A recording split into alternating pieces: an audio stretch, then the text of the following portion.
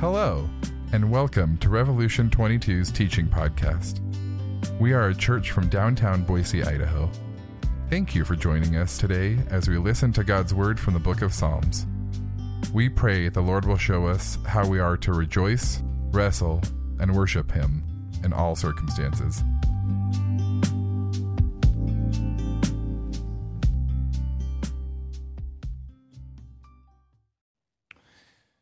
Thank you so much, Katie and team, for leading us in that. Worship to Jesus. It's beautiful, and thankful to get us going on that this morning here. My name is Derek Hebert. My family and I here have been part of Rev for a couple years now, and we live out in southwest Boise and part of a gospel community out there. And so I get to serve every so often through teaching and preaching, and very grateful to do that. This is a first for me today in terms of preaching in shorts. Hope you guys don't mind. It happens to be the surface of the sun out there, so we're trying to air out a little bit. And Bren was preaching in shorts, I think, last week, so I got clearance. It's like, oh, okay, if the pastor's going to do it, then I'll do it. Actually, I grew up in the Pacific Northwest, the true Pacific Northwest. So Seattle, Portland, over on that side of the mountains.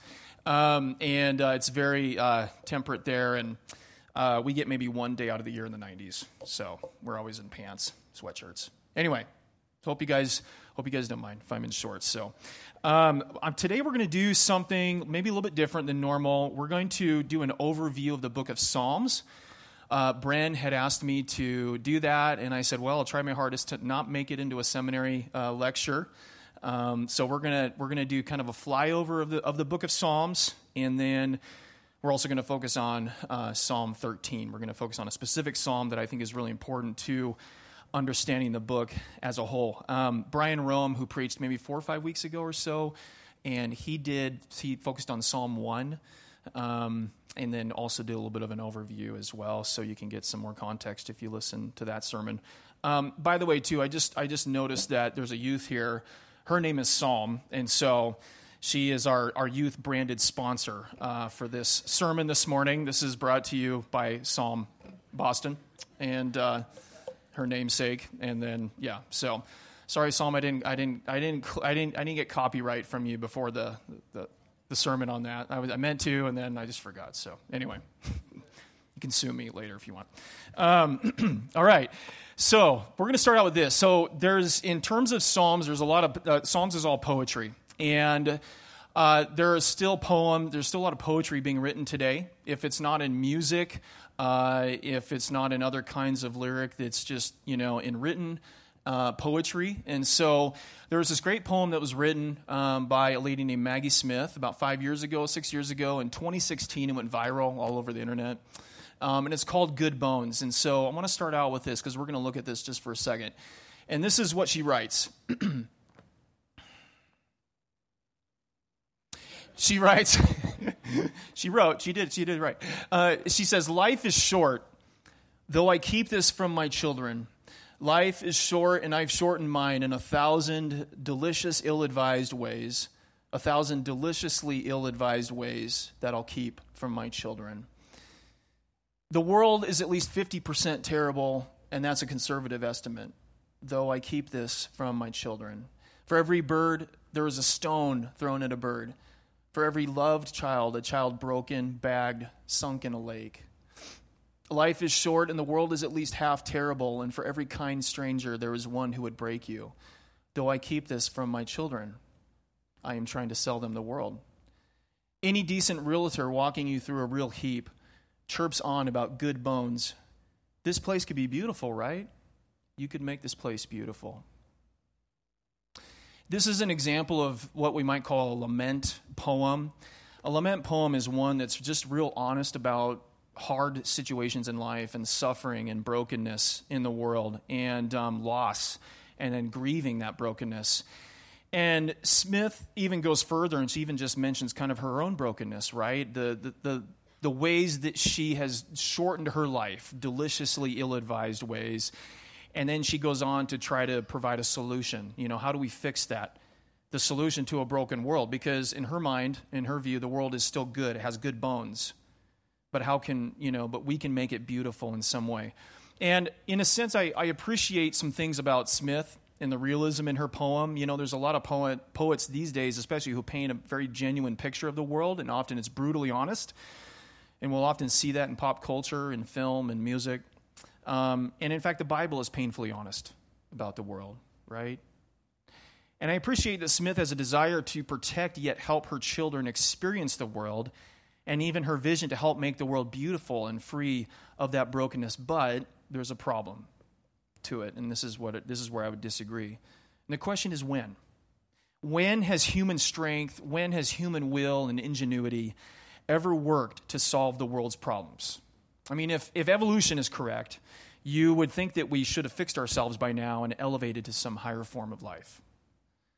Or that placing the solution on broken humanity to fix broken humanity, if Smith is saying that the world is broken and I'm broken and we're all broken, if the solution is then to take broken people to fix broken people, that just seems illogical, right? It seems backwards. It doesn't seem realistic, impractical. It's like taking a broken tool and trying to use that broken tool to fix a broken appliance. I mean, how does that work? Smith herself even admits that she's contributed to the problem. So when has human strength ever accomplished that? When will it work to even fix the world in a way that is sustainable? We often find temporary solutions. We find little things that might fix the problem, but really it ultimately is Band-Aids to deeper issues. It's not sustainable. And then finally, when will we all come together and agree on the best way to do it? Because we live in such a divided nation right now, and that's just one nation in the world. So while I can appreciate some things about Smith and her sentiment and her emotions and her desire to want to both, be honest about the brokenness of life and people who would break you and things like that, I don't think that her vision of looking at the world as just essentially a good place that we just need to spice up and make beautiful again would work. So I propose, and the Bible proposes, in fact, the book of Psalms proposes a different view that comes out of the poetry here in this book, that the picture of the world is realistic, it is honest, it is real, it's genuine, it's not candy-coated, it's not a rosy picture. But the solution to that problem, to that brokenness, is fundamentally different than Smith's and many others.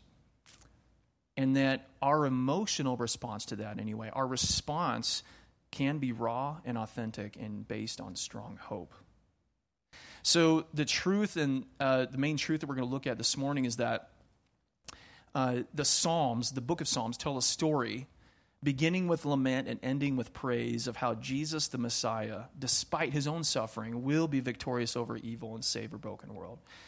This book, the Psalms, that's full of these poems, tells a story that begins with lament and grieving and ends with praise of how Jesus the Messiah, despite suffering, will be victorious over evil and save the world. Okay, so we're going to look specifically at Psalm 13 as we do that overview, and look in there especially. So if you have your Bible, open to Psalm 13, 13th Psalm in the book of Psalms. I'm going to read from that.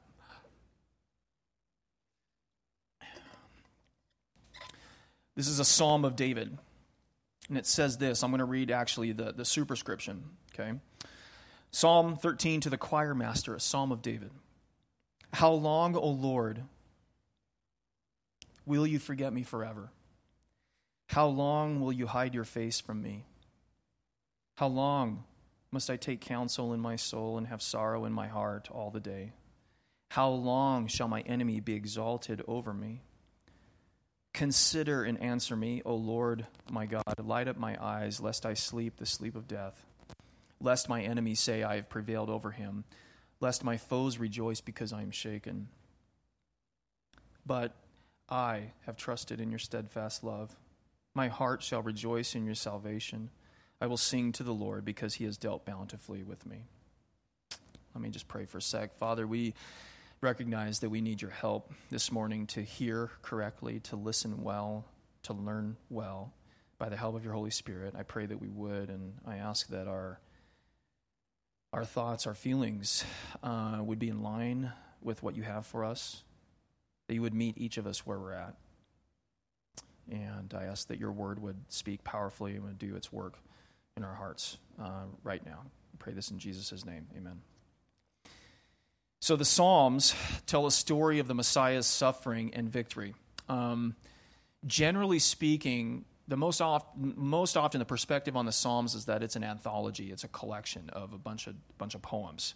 And those poems have a bunch of different genres, which we'll get into here in a second. But these poems are all they're grouped together in certain categories. Now, there is a little bit of a problem with just looking at the book of Psalms as an anthology.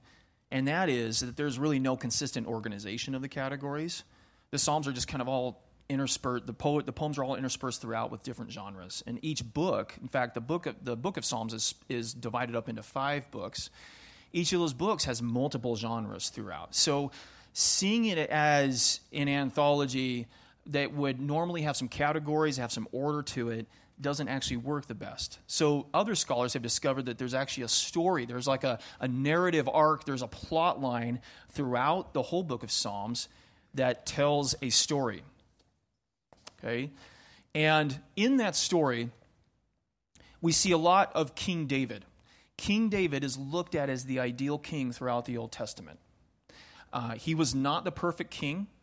He was not sinless. He had sin. He was broken. He had issues. He did some pretty crazy sinful stuff. But he's looked at, especially after his death, as the most ideal king. And in Israel in the Old Testament, like if we can just get back to that, and yet the Messiah will be in a great place. And so when you go through the book of Psalms, anytime you see David's name, it's pointing ahead to the Messiah. It's pointing ahead to the true King David, the true and perfect Messiah. So in books 1 and 2, as we normally see in any story, in any movie, there's going to be conflict. And King David, or the Messiah, battles opposition and suffering. That's the first 2 books of the book of Psalms. So like in Psalm 2, for example, it says, "Why do the nations conspire and the peoples plot in vain? The kings of the earth take their stand, and the rulers gather together against the Lord and against his anointed one," against his Messiah. So you have this initial conflict with King David battling, and even the Messiah, especially the Messiah, battling opposition and suffering. And then it kind of builds to, like in any story, it builds to a crisis moment, a climactic moment. And that crisis is like the kingship of David is lost. The hope of Messiah is in question. Psalm 89 speaks to this a little bit. "But you have rejected, you have spurned, you have been very angry with your anointed one. You have renounced the covenant with your servant, have defiled his crown in the dust." So there's a real deep crisis there. And then it doesn't just stay there, it moves on to book 4 of the Psalms. There's a solution. Okay? There's a fix to that problem. And that solution is that God still reigns as king, and his actions in the past provide the basis for future hope. Psalm 93 says that the Lord reigns. He is robed in majesty. The Lord is robed in majesty and is armed with strength. The world is firmly established. It cannot be moved. Your throne was established long ago. You are from all eternity. Now, it's really important that you understand that looking at God's actions in the past and what he's done in the past provides the basis for future hope. So much of the Old Testament, in fact, all of the Bible, always looks back to what God has already done in the past, whether it be through the patriarchs with Abraham, Isaac, and Jacob, Noah, whether it be through David, whether it be through the kings, and especially through the covenant, whether it be through the Exodus. God has time and again demonstrated his faithfulness, his grace, his goodness, and his power, so that when times are tough and it feels like everything is lost, the kingship is lost, the temple is lost, the law is lost, the Torah, all of that, they still look back. We still look back to, okay, what has God done in the past? What has he shown? How has he proven himself? That gives us the basis to have hope for the future, to anticipate for the future. That's the solution. And then out of that, then, what is our response? And so then you have the final book of the book of Psalms, book 5, which is praise and thanksgiving in anticipation of God's future salvation. And Psalm 136 says, this classic psalm, "Give thanks to the Lord, for he is good, for his steadfast love endures forever. Give thanks to the God of gods, for his steadfast love endures forever. Give thanks to the Lord of lords, for his steadfast love endures." And it's constantly just that refrain over and over again. His steadfast love, his faithful love endures forever and ever. And the rest of that psalm just talks about what he did in the past and looking ahead to the future. So do you see how this story works itself out throughout the Psalms? Now, that's a very macro level. If you just every so often kind of thumb through the Psalms, you're kind of like, okay, I'll read Psalm 21 today, and then next week I'll read Psalm 89 or whatever. You may not get that. You have to spend a lot of time in this book to understand how these poems are weaved together to create this story, but it's there. And it's there to bring hope. So David, in a sense, just like Moses wrote his 5 books, the Pentateuch or the Torah, his 5 books, Genesis through Deuteronomy, David is writing his 5 books. Even though not all of these poems are by David, some are actually by Moses and a few others by Asaph and a couple other guys that helped to lead the temple worship. These 5 books are also a story. So in some ways, it's like you get this epic story throughout this poetry. Like if you took English classes in college, maybe you read John Milton's Paradise Lost. Okay, it's like an epic poem that tells the story of Adam and Eve and creation and all that. In this same way that David is doing that with the book of Psalms. So we see this story of David as in the Messiah, looking ahead to the Messiah who achieves victory over sin and over evil and over brokenness in the world. Even in the midst of his own suffering, despite his own suffering, he still wins and he brings salvation. Okay, that's the first part to our truth today. The second is that Psalms begin with lament and end with praise. Now, like I said, there's multiple genres throughout this book. One of those is like wisdom. There's a lot of wisdom in the book of Psalms. There's imprecatory, which is a really kind of intense and difficult poem, which is basically calling down and wishing suffering and judgment and punishment on enemies. Okay, we don't have time to go into that today. Frankly, I was a little scared to even go into that. So we're going to focus on lament, but that's another piece to the book of Psalms. There's not a ton of those Psalms, the imprecatory Psalms, but they're in there. Another psalm, of course, is praise and thanksgiving, and then, of course, we have lament. So what is lament? Let's talk about that for a second. Lament, when we think about lament, you just need to think about grieving and sadness. Grieving and mourning over what has been lost in your life, which is very real because we all have those losses. Grieving and mourning over hurt, over pain, whether that's physical, emotional, relational, over the suffering that comes out of that. There's a lot of grief, there's sadness, there's sorrow. That's what lament is all about. And we do this all the time. We lament about things all the time. Probably every week, if not a lot of our days, every day. Now, we have our first world problems, right? Long lines for gas at Costco because we're trying to save 15 cents a gallon, right? Traffic on Eagle Road, which if you lived in Seattle for as long as I have, there's no traffic here, guys. Sorry. Stop complaining. Car problems. We recently had a car issue that a friend of mine was able to fix, thankfully, but car problems. It's like I took it to the mechanic and he wants to charge me thousands of dollars to rebuild the transmission. And I'm like, well, we've had 3 of these cars so far, and this is the first time this has ever happened for this much mileage. And can you think of any reason why this is happening to this transmission? He's like, it just happens to happen. It just happens to happen. It's a broken world. All right, thanks. It totally helps, right? Totally helps. It just happens to happen. I don't have any other reason. It just does. Cars break. Weather, the heat wave. We lament the heat. We lament another season that our favorite sports team is not going to make the playoffs. All right, so first world problems, and then you have global, third world, deeper problems or widespread injustices that even we experience in this nation that are lamentable, that we grieve. Abortion, racism, human trafficking.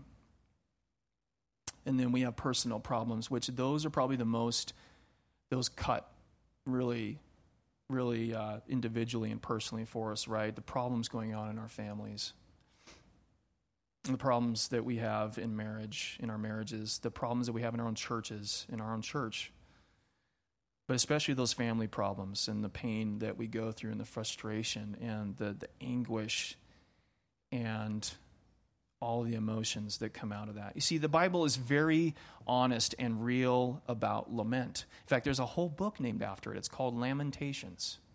It's there in the Old Testament. It's the prophet Jeremiah who is grieving the loss of his nation and being carried away by another evil nation and becoming refugees.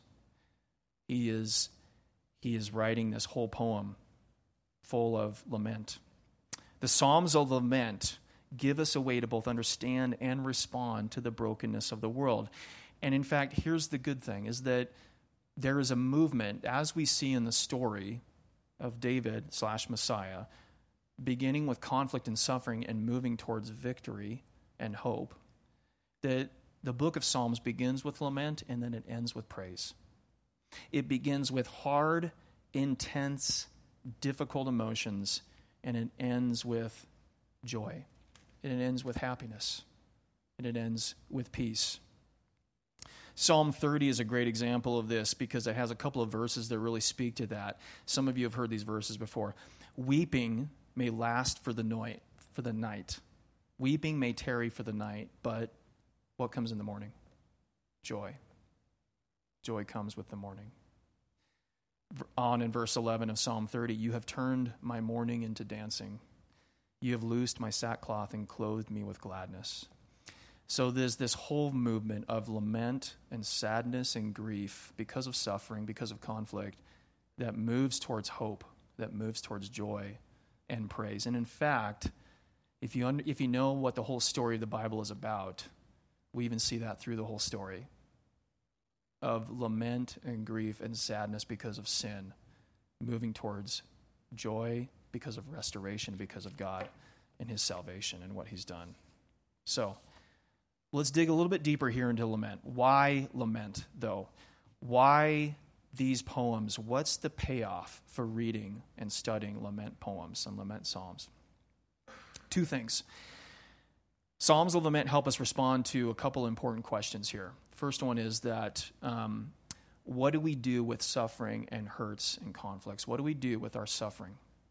What do we do with those hurts and conflicts that we experience? Well, the key is that we cry out to God with honesty and hope. We cry out to God with honesty and hope. And how do we do that? When we look at Psalm 13 here specifically, it gives us a structure. It gives you kind of a plan on how to do that. Okay, there's an anatomy here to this, and this is fairly consistent throughout most of the lament poems. And it begins with an opening cry. So if we go to that anatomy of a lament poem there, an opening cry in verses 1 and 2, and I'll dig a little bit deeper into each one of these. It says, "How long, O Lord, will you forget me forever? How long must I take counsel in my soul?" And then it moves to a description of circumstance. It moves to a verbalizing of your situation. How long shall my enemy be exalted over me? And then it goes to a petition or an ask or a request for God to save. Consider and answer me, O Lord my God. Light up my eyes, lest I sleep the sleep of death. And then out of that petition then comes confidence in God to save. Verse 5, but I have trusted in your steadfast love. My heart shall rejoice in your salvation. And then finally, a commitment to praise and a hymn. I will sing to the Lord because he has dealt bountifully with me. So this anatomy is pretty common to most of the lament poems, right? And this is a way that we can respond through prayer, through whatever means, that we cry out to God with honesty and hope in the midst of our conflict, in the midst of our suffering and our hardship. Let's look at these a little bit more specifically here. That first part, crying out to God, this opening cry of how long, O Lord, will you forget me forever? And notice that he says that 4 times there. David writes that, how long, how long, how long, how long. You know, there's those seasons in our lives, I think, where it's almost like that's the only thing that we feel like we can say. Lord, how long is this going to go on? How long do I have to continue to endure this thing in this relationship or this friendship that I have? How long do I have to continue to see my family go through this? How long do I have to continue to endure this suffering, this pain, this disease, this physical ailment, this illness, this condition? How long? It's very real.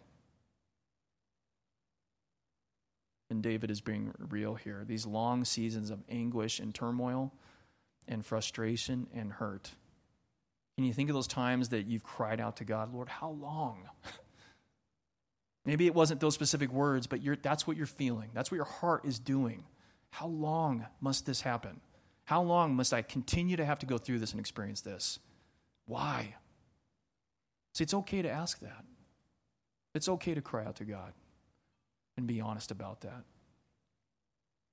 We've been going through the story of Joseph in Genesis, and I'm honestly quite surprised that maybe Joseph didn't have a psalm that was a poem maybe that he wrote that was saved for posterity here in this book, because of the anguish and the how longness that he had to go through in Egypt, enslaved, and all the ups and downs that he experienced. And just when he thought he was going to get out of prison, he has to do 2 more years, even after he helped that the cupbearer and the baker, right? How long? You see, in this, we learn something about the patience of God, that he is both patient with us and the world, right? Like in our suffering, we don't want him to be patient. God, please hurry, just fix my situation right now. I'm tired, I'm exhausted, I'm sick and tired and sick. I need you to come through right now and fix this. And I'm hurting. And for some reason, God is patient. There's something that he is patient about in that. Like, please hurry and fix this. Like, wouldn't it be nice if there was some app that we could download on our phone and just like, boom, magic, everything's good. Just, set up this subscription. I'm good. I've got my app. Everything's good, right? And God's like, nope. I've got a plan. You see, even in our sin, oftentimes in our sin, we want him to be patient with us. But then we look at the sin of others, and we're like, no, you don't need to be patient with them. You need to fix them right now. But for me, take your time with me, please, God. Right? I'm still working. I'm still in process. I'm working through this. See, we learn something about the patience of God. He's both patient with us and even our enemies and even the world. So we cry out to God, and then we have a description of our situation. And here's where I really want to encourage us to be verbal with God, to be honest, and to speak the language that is actually in our hearts to him. Verbalize your situation to God. Define the reality. The thing is, he already knows the reality.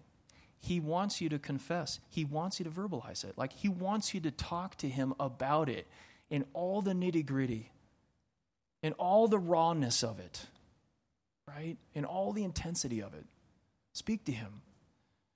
Verbalize it to him. Look at what he says here. How long must I take counsel in my soul, have sorrow in my heart all the day? How long shall my enemy be exalted over me? David's like saying, God, why does my enemy continue to get to do this? Why do they continue to be able to oppress me? Why do they continue to get to be over me or bring this conflict and this suffering in my life? Why do you allow it? Why do you seemingly allow it? Right?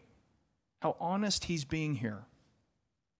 And maybe in this, his theology isn't all intact, and he's like, I can't even think about your sovereignty right now because this is my situation. But he's verbalizing it.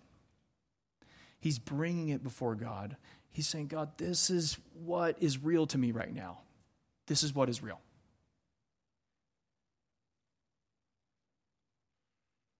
And by the way, whenever the Psalms talk about an enemy here, it's not just a person, it's not just a human being or a group of people.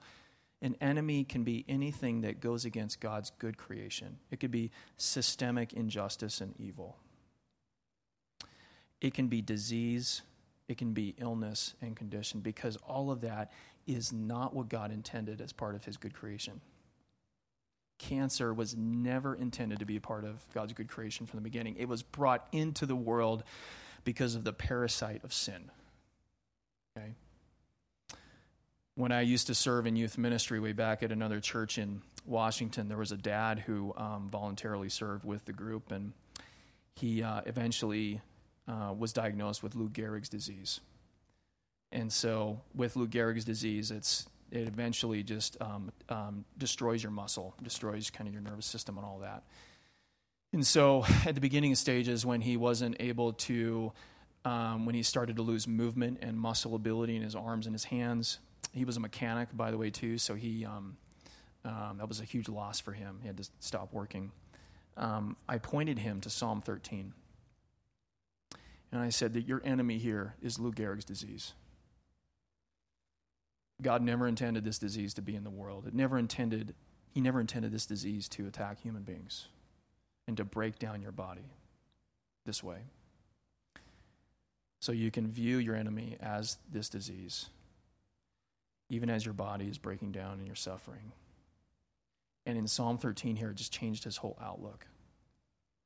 Not that his whole focus was all on his disease, but that he was able to find a basis for hope. And I began to talk with him about the resurrection, that one day your body's going to be perfect and eternal through Jesus in the end. So we cry out to God, we describe to him our circumstances, we're honest to him about our situation, we verbalize it, and then we petition him, we ask him to bring salvation. We draw near to him in that. Look at what David says in verse 3. Consider and answer me, O Yahweh, O Lord my God. Light up my eyes, lest I sleep the sleep of death, lest my enemies say, I have prevailed over him, lest my foes rejoice, because I am shaken. One of the things that is really important about the Psalms, and especially in lament, and even in the imprecatory Psalms, is that it's never us taking action against our enemies.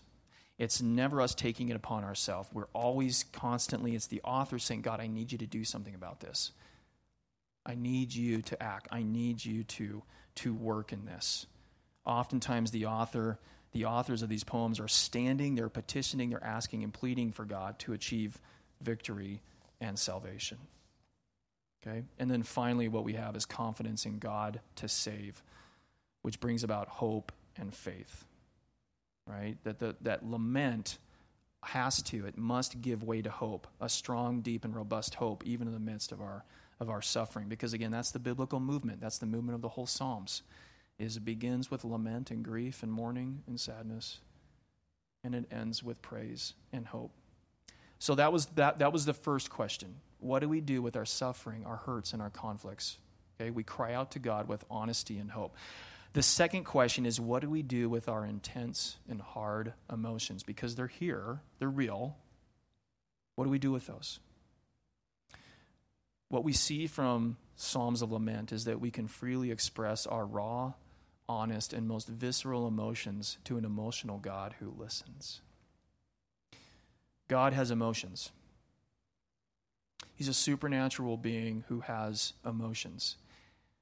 I sort of grew up with this idea and this worldview of God of like this all-powerful mind who is this person, but he's stoic and he doesn't really feel things. He's running the universe by his powerful thoughts and mind and his wisdom and his will and all his sovereignty. And I am learning more and more that God also, in that, he has emotions. When we see in Genesis 6, when right before the story of Noah and the flood, it says that the Lord saw that the wickedness of man was great in the earth, and that every intention of the thoughts of man's heart was only evil continually. And the Lord was sorry that he had made man on the earth. He was sorry. It brought him sorrow, and it grieved him to his heart. See, God experiences sadness. Micah chapter 7 says, who is a God like you, pardoning iniquity and passing over transgression for the remnant of his inheritance? That's us. Who is a God like you who does not retain his anger forever, because he delights in steadfast love. Anger, delight, joy. So we have an emotional God who has emotions, who is also perfect in all of those emotions. He's not imperfect. He's not impulsive. He's not volatile. He's not moody. He has those emotions. And because we're made in his image, therefore we have emotions, right? And friends, emotions are tools to be used for living fully as humans made in God's image. And this is where I kind of want to bank on this for a second. Emotions in and of themselves are not wrong. They're neutral. There's not bad emotions or good emotions. There's intense emotions. There's fear, there's anger, there's shame. There's fun emotions like joy and happiness and laughing. But emotions in and of themselves are not wrong. What you do with them can determine whether it's right or wrong. How you express them, the kind of language that you use and comes out in your emotions can be wrong. But emotions themselves are not wrong. And they're not like this excess material in you to be ignored or discarded or whatever. They're not to be stuffed. They're not to be pushed down. There's something that God gave us. There's something that God gave us to discover what's really going on inside us and under the surface. One author says, who's a Christian counselor, and he wrote a whole book about emotions. He said, feelings or emotions are not impulses that need to be controlled. They are tools that we need to learn how to use well so that we do not behave impulsively and act out with the ability to take responsibility. Act out without the ability to take responsibility. They are good because they allow us to process life experience. When your car breaks down, typically you're going to hear a noise. You're going to see smoke or steam come out of the hood or come out of the exhaust. You're going to smell something. Typically. That's your car saying, something wrong here. You need to listen to me. Okay? I got some emotions coming out. There's something going on inside that's not right. That doesn't feel right. Not all is well. It's the same with us. Emotions are sitting under the hood of us, and they're going to come out, right? Especially those hard emotions like grief and sadness, anger, and frustration. The problem is, friends, and here's the hard part, is that in our culture, and I think as Christians, we often do not know how to express in healthy ways our intense, raw emotions. I mean, I just didn't grow up learning how to do that very well.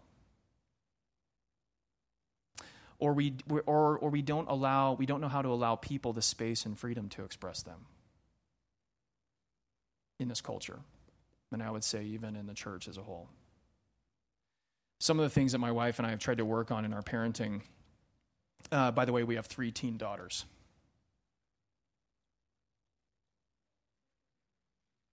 Love them. There's 2 of them are sitting right here right now. We have 3 teen daughters, and we say, you know what? You're going to have emotional roller coasters. We're very honest about that, right? You're going to have emotional roller coasters because of situations going on in your life, and that's okay. You have the freedom to feel what you feel. I may not hitch a ride on that roller coaster every time with you, but as you come around, we're going to talk about it, and you'll go up, and then you come around again to the bottom. We'll talk about it, and you go up, and then we'll come around. And in those emotions, the freedom that you have to feel those things, because you're going to feel them, and especially because you're sinful and broken, it's okay to express them, but it's not okay to be disrespectful. It's not okay to project those negative emotions on us in hurtful ways. That's where the line is drawn right there. So we want to encourage our daughters, our kids, and our family that you have the freedom to feel what you feel. You're going to have these emotions. It's natural and it's okay. However, it's not okay to project them out in disrespectful ways. And here's the thing. See, there's going to be times for us, and even in the lament poems, there's times where there's actually a couple lament poems here in the book of Psalms that don't actually end in hope. That the suffering and the situation is so hard, and it is so arduous, and it is so trialsome that the author is not able to get to a place of hope, at least yet. Okay? The whole book of Psalms ends with hope and praise, but they're not sitting in melancholy and hopelessness, ultimately. But sometimes it just feels like that, right? I mean, sometimes it is so hard. And it's okay to express those emotions. And I want to encourage us that even in that, even in all the hardship of that, to express that to God. And maybe there's going to be some times that because we're sinful and broken, that maybe it comes out in a way that we didn't intend it to God. And God is going to handle that because He's a big God. He's powerful. He already knows what's going on in your heart. He's heard every word under the sun. Okay, He's going to handle that. The goal is that in your anger and your sadness and frustration that you're not sinning. Paul says that in Ephesians. He quotes from Psalm chapter 4, in your anger do not sin. Right? That's the goal. That's the goal. Have your emotions, express your emotions, but don't sin. Maybe there's times where it's going to come out so raw and honest before God.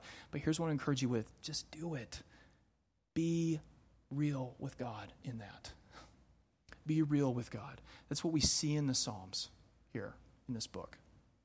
I'm personally learning how to do that. And there's times where I'm just like, oh man, I don't even know the words because I'm so angry and frustrated. I had a moment like that yesterday that I was dealing with, and just some of my own feelings about my family and about parenting and all of that. And I needed to have some time, and it was just appropriate to me preparing for the sermon, even though at times I felt like I was being distracted from preparation. But it was good for me to process through that.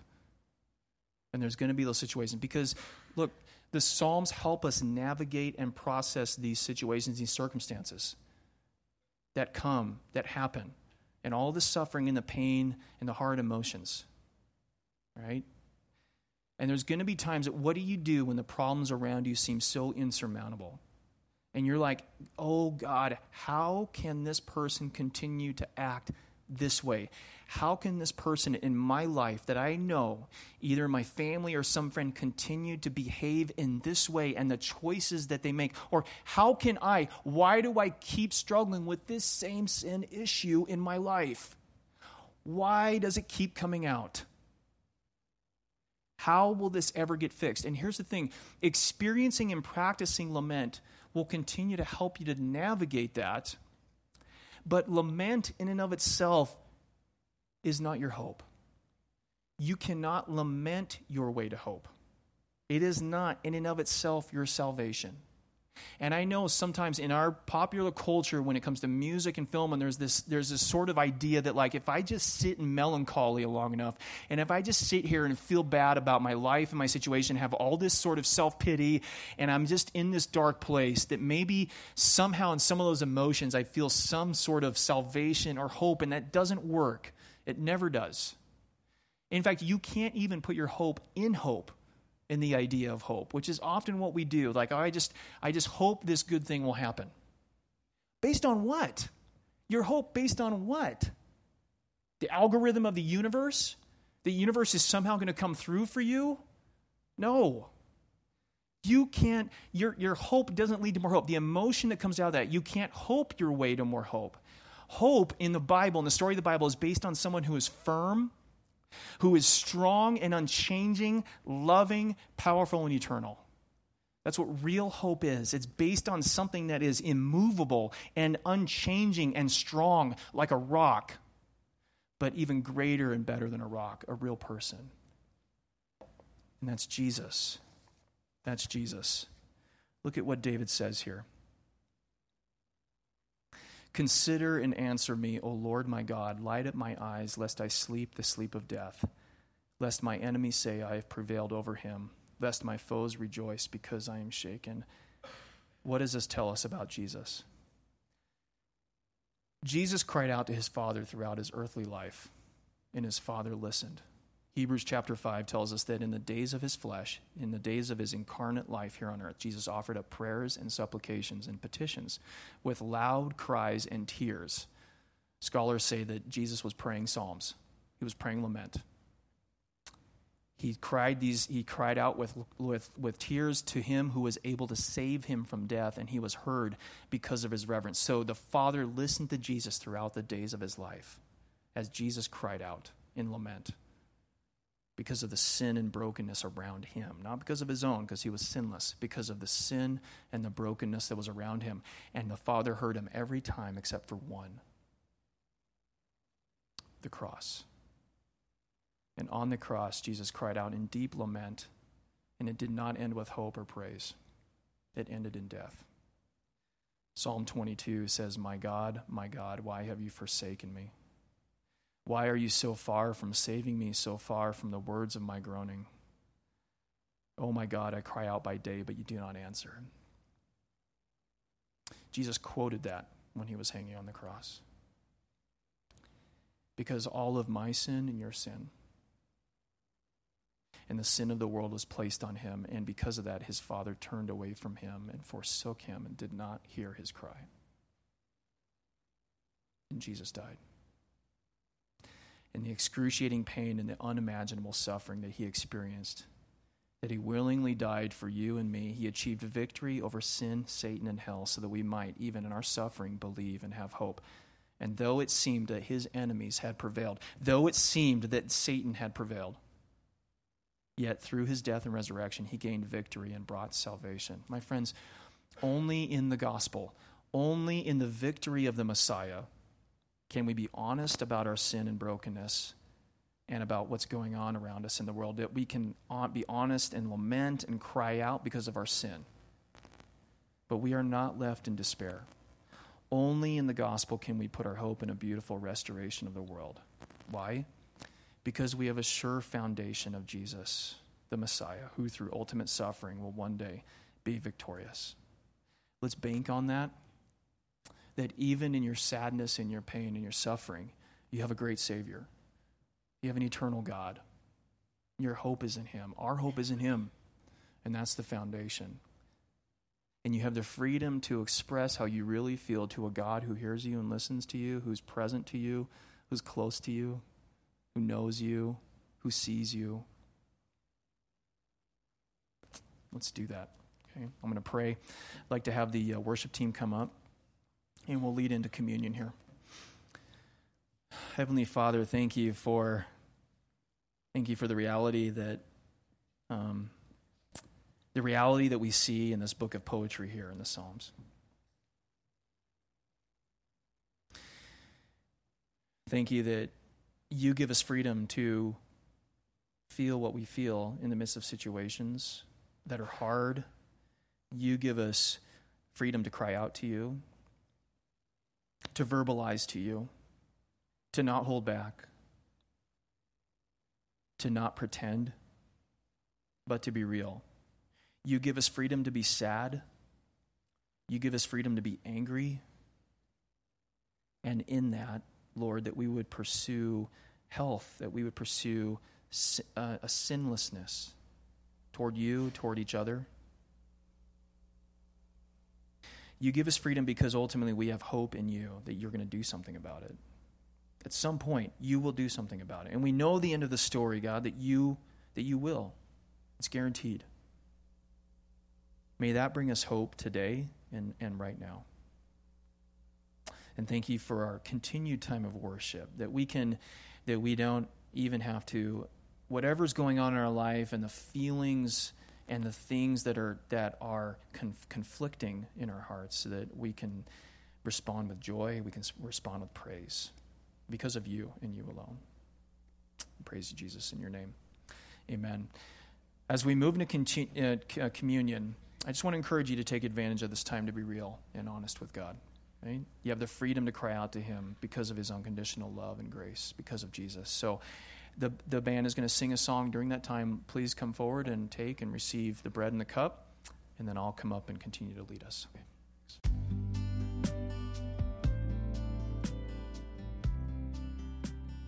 Thank you for listening to our podcast. To find out more about our church, please visit revolution22.org. We encourage you to continue meeting together as believers, and may you continue to love God and love others.